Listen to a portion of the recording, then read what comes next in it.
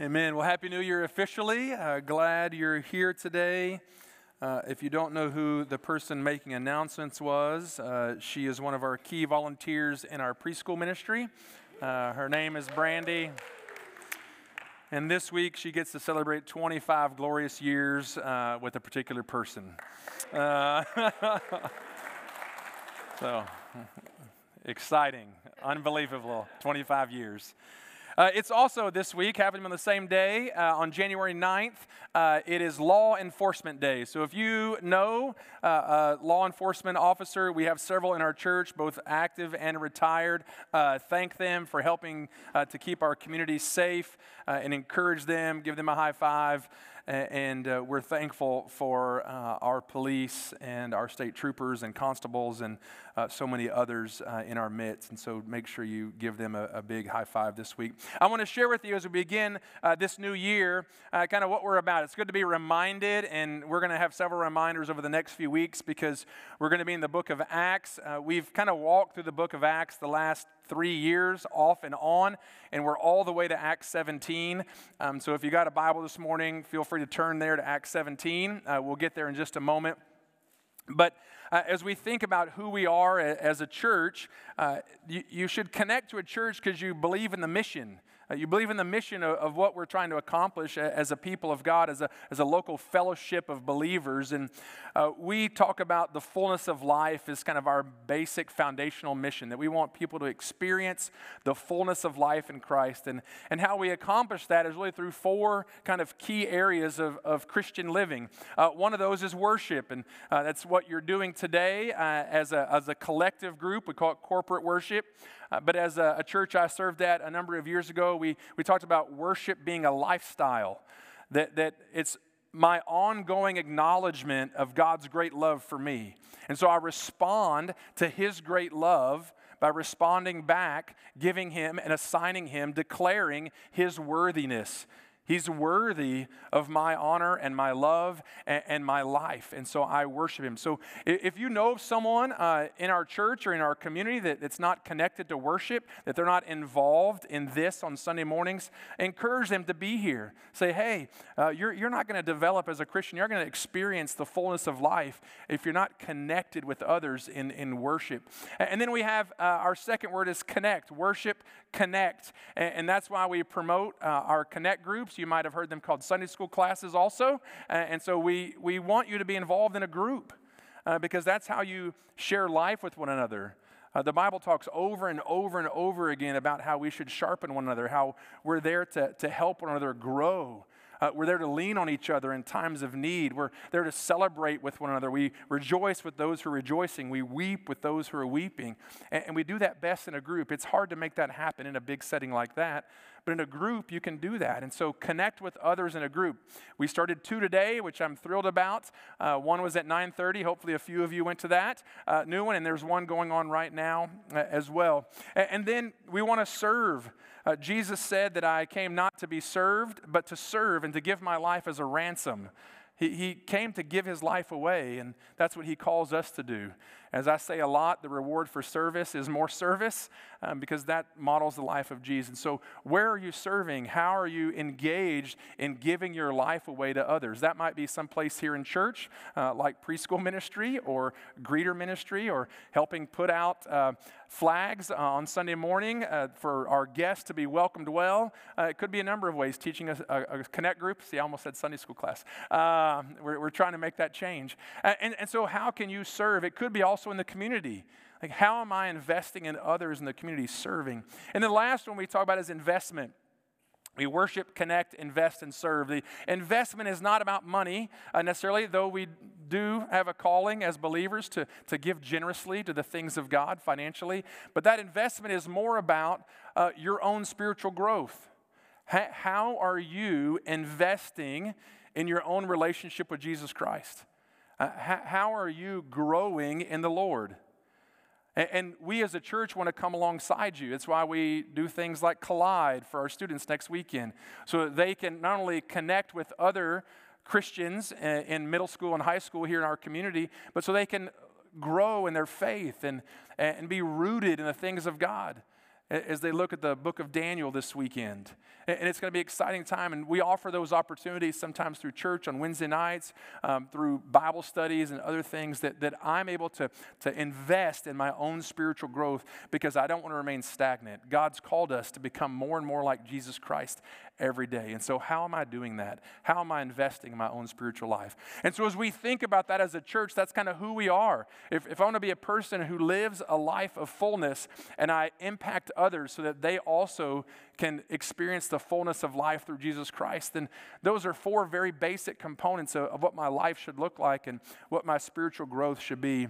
And then a few years ago, we launched on this 5 to 7 year vision of really narrowing in and saying, okay, what are the things that God's calling us to do over these next few years to really make a giant impact in our city and our surrounding communities? And so we developed a vision statement where we would prepare and send disciple-making missionaries, and that's you. You're a disciple-making missionary. Whether you believe it or not, it's true. If you have a relationship with Jesus Christ, you're called to be a disciple maker, one who brings others along with you, and you're also a missionary. You're God's plan for the world, you and me. We are God's plan, His only plan. To see the world come to Christ. And so we want to prepare and send disciple-making missionaries who will strengthen families, love their neighbors, and transform communities with the gospel. We've spent a lot of time over the last few years focusing on those first two.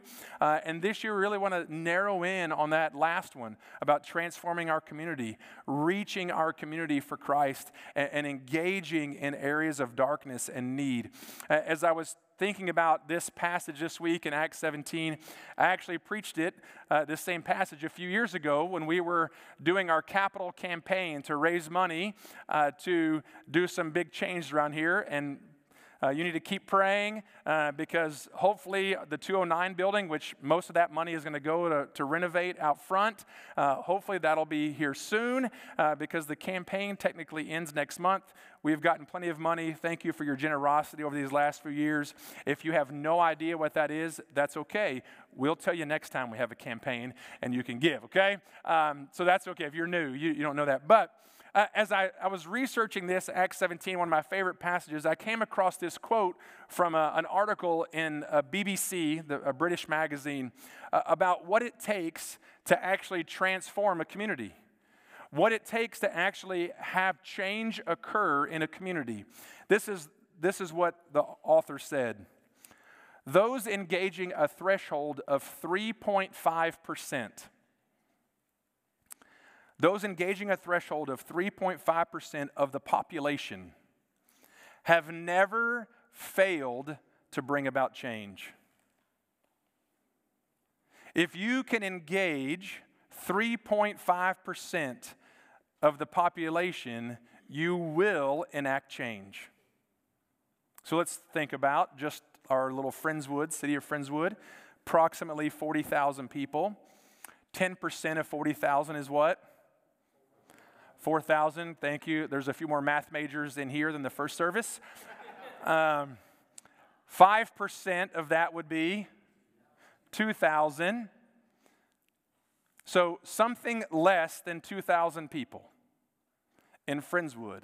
If we engaged in them related to eternal things, we would flip the city upside down. Less than 2,000 people just in Friendswood. That seems like a lot maybe, but there's several hundred in here, and there was another 150 or so in the first service.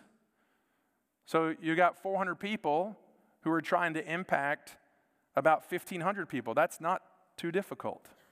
Now, if we go to Pearland, the numbers get a little bigger. A little bigger. If you go to Lake City, they're a little bigger also, but let's actually, instead of going larger, let's go smaller. And think about 3.5% of Friendswood High School, or Pearland High School, or Dawson, or Bay Area Christian. Let's think about 3.5% of your neighborhood. What would that look like? Or your workplace, or your friend group.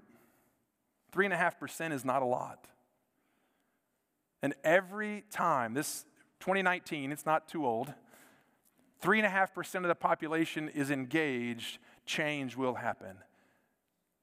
And that's our calling, is to engage our world, to engage our community, to engage our friends, to engage our high school, to engage our neighbors, our coworkers, our family members who don't know Jesus Christ. And that's our mission. That's our calling.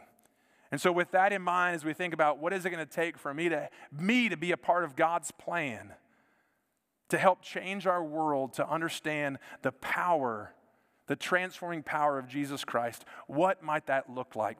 Look at Acts chapter 17 as we see Paul and Silas as they go from city to city to city, kind of sharing this message of Jesus Christ. Look at verse 1, Acts 17. It says, now when they, that's Paul and Silas, the apostle Paul and his buddy Silas, when they had passed through Amphipolis and Apollonia, they came to Thessalonica, where there was a synagogue of the Jews. And Paul went in, as was custom, and on 3 Sabbath days he reasoned with them from the Scriptures, explaining and proving that it was necessary for the Christ to suffer and to rise from the dead, and saying, this Jesus whom I proclaim to you is the Christ. And some of them were persuaded and joined Paul and Silas, as did a great many of the devout Greeks, and not a few of the leading women. In other words, a bunch of the leading women joined the group. But the Jews were jealous, and taking some wicked men of the rabble, whatever that is, they formed a mob, set the city in an uproar, and attacked the house of Jason, seeking to bring them out to the crowd. And when they could not find them, they dragged Jason and some of the brothers before the city authorities, shouting, these men who have turned the world upside down have come here also. And Jason has received them, and they are all acting against the decrees of Caesar, saying there is another king, Jesus. And the people and the city authorities were disturbed when they heard these things. And when they had taken money as a security from Jason and the rest, they let them go. Now, I want to give you some geographical understanding here before we dive into the dynamics of this crazy little scene here. But Thessalonica is in modern-day Greece, and because all of us are great at geography, I want to show you where that is. So this is Greece on the left here, that big word at the bottom, Athens, the birthplace of the modern Olympics. That's where it is. That's the southern tip of Greece. Thessalonica is in the northern part of Greece. Over the last few weeks, we've been studying the book of Philippians. That's the place of Philippi. It's a little to the right. And then next week, we're going to look where Paul and Silas go to Berea, which is over there. So all of that is Greece. You see in the upper right corner is Istanbul. What country is that? Turkey. And then below that, what country is that says Asia? Turkey also. It's a trick question. Turkey kind of does a little shape like that. And then you can see, if you have good eyesight, Macedonia, that still exists today. North Macedonia is a country. One of our own, named Madeline, is actually about to leave to go there this summer to spend her life in mission in that country. And then over to the right is Bulgaria, above Philippi. And then to the left is Albania. All those former Eastern Bloc countries now who are independent. So that's the region. This whole region where Greece and Macedonia and Bulgaria and Albania are today, that's all ancient Macedonia. So when you see Macedonia in the Bible, think Greece. Okay, that's a good way to think about it. And that's to give you some perspective of where we are. And so to go from Philippi to Thessalonica is 100 miles.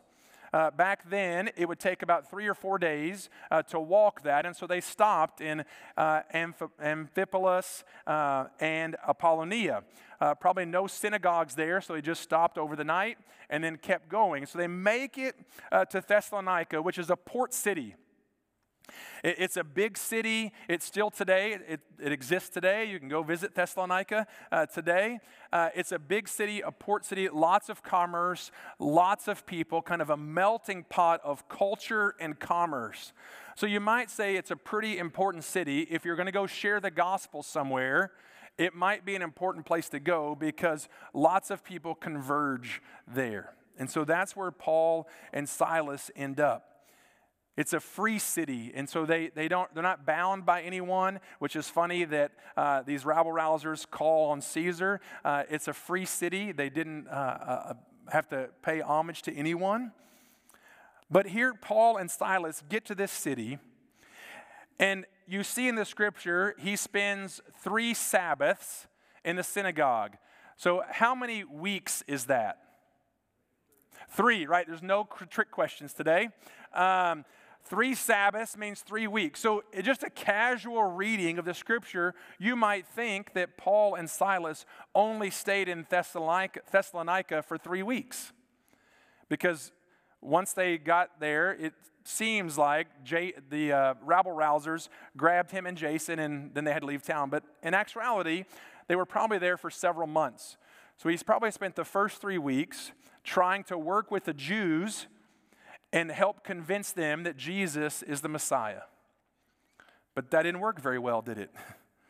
Only a few of them followed him. He probably spent months after that working with the pagans, the Gentiles, the non-Jews. And we know because he wrote 2 letters to the church at Thessalonica, that's our 1st and 2nd Thessalonians, that a lot of those folks came to faith probably after that 3-week period. So he more than likely stayed there for several months, even receiving aid from Philippi, from the church at Philippi. And so here we are. This guy, Paul and Silas are there talking to people, trying to convince them of the reality of Jesus Christ. And so what can we learn from this little bitty passage where they get run out of town? What can we learn from that? Well, I want to talk to you about 2 things that if you and I are going to be people who help transform our community, whatever that looks like, whether that's a classroom, whether that's a workplace, whatever, if we're going to see people transformed by the gospel, there's at least 2 patterns that I think we can learn from Paul and Silas here. The first one is to have reasoned conversations. If you and I want to make impact in people's lives, we need to be reasonable people. We can't be on Facebook blasting everyone who doesn't think like us. That's not a reasonable conversation. We can't be on social media telling people how dumb they are. We can't be in a public conversation throwing our arms up and arguing with everything and beating people over the head because they don't think like us. No, we need to have reasonable conversations. And Paul spent weeks reasoning with them. He used the scriptures. He used the truth of the Bible. Now, that's probably easier in the 1st century than it is the 21st century. Because who is he talking to first? He was talking to Jews in the synagogue. So they would have had a foundational understanding of the Old Testament. They would have actually believed the Old Testament was true. That's probably not the case with some of the people that you're going to speak with in the 21st century. They don't believe this to be true. But you have to reason with them.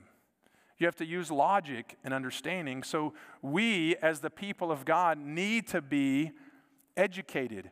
We need to explore, how can I have a reasonable conversation with someone who asks a very difficult question? Who asks those big questions like, why does evil happen? Why is there suffering?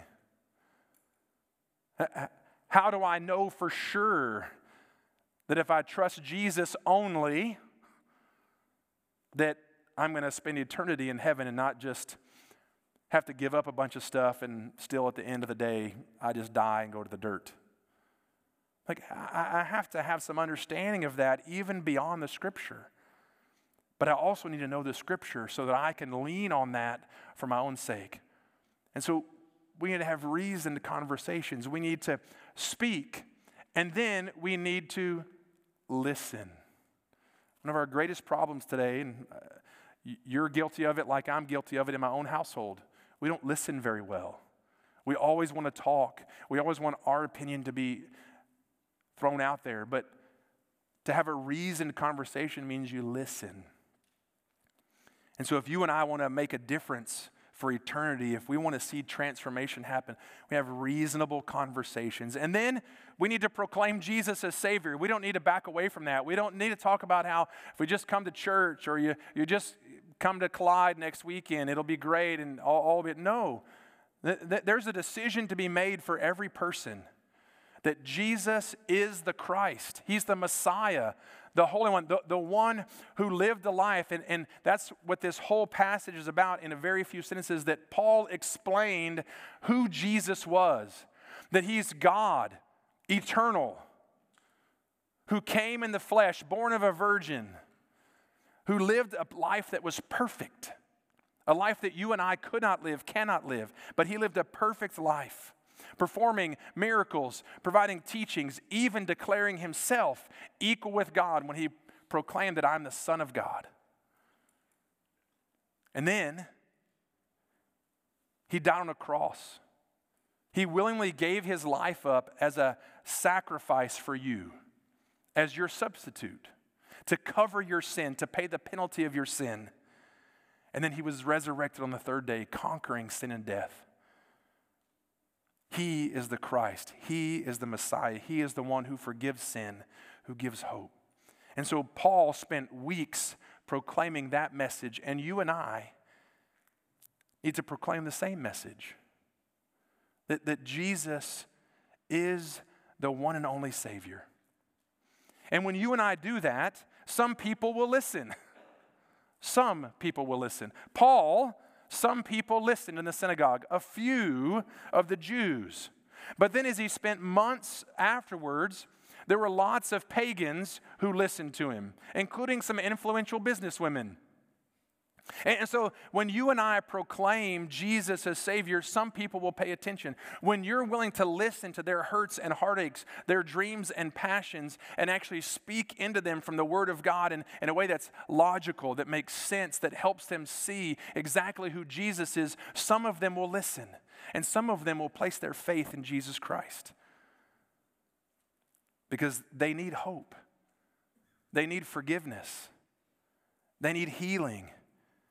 They long for answers to their tough questions. And so when you and I provide that, they want to engage in a relationship with Jesus Christ. But in order for us to do that, we have to actually talk to people. It's hard to be a witness for Jesus if you don't talk to people. It's difficult to do that. And so Paul has these conversations over and over and over again. So we actually have to be connected to people in our community if we want to see transformation. And sometimes that's hard, particularly if most of your friends and your family already have a relationship with Jesus Christ. That's difficult. You actually have to make an effort. And so that's why I have to make an effort. Because I'm surrounded by Christians all the time. My workplace, well, at least most of them. No, I mean, all my workplace, my home life, like my family, like everybody's a Christian. So I actually have to work at it. So, it takes work. We have to do that. But that's the calling. That's when transformation occurs. And so when you have some of those serious conversations, those real conversations with folks about life and death, when you have those conversations about eternity, let me encourage you. When you proclaim Jesus as the one and only Savior, you're probably going to get a divided response. There are going to be some who welcome it, and there'll be others who reject him, and they might even reject you. Because that's what happened in this situation. A few took to the message, and some went crazy and wanted to have him arrested and killed. Now, hopefully that wouldn't happen here, but that's what's going to happen. Some will embrace Jesus Christ, and others will reject him. And this scene is surprising to me because I don't know that it would happen in 21st century Southeast Houston suburbia, but imagine you had a missionary friend over to your house, or Matt or Katie or me or Randy over to your house. And some people that we had been talking to come bang on your door. And then they actually break into your house in the forest. Like super nice neighborhood, everybody's, good, and they break into your house. And they drag you out because I'm not there. They drag you out. That's what happened here. They dragged the homeowner. Jason, I have a good friend, Jason, I've known a long time. He's a volleyball coach. And I think about it every time I read this. Like, they drag him out and they arrest him. They take him in front of the city council. There's 5 city magistrates. And they take him before him like, look, this guy is housing the guy who's proclaiming that there is another king besides Caesar. And his name is Jesus. We can't have this.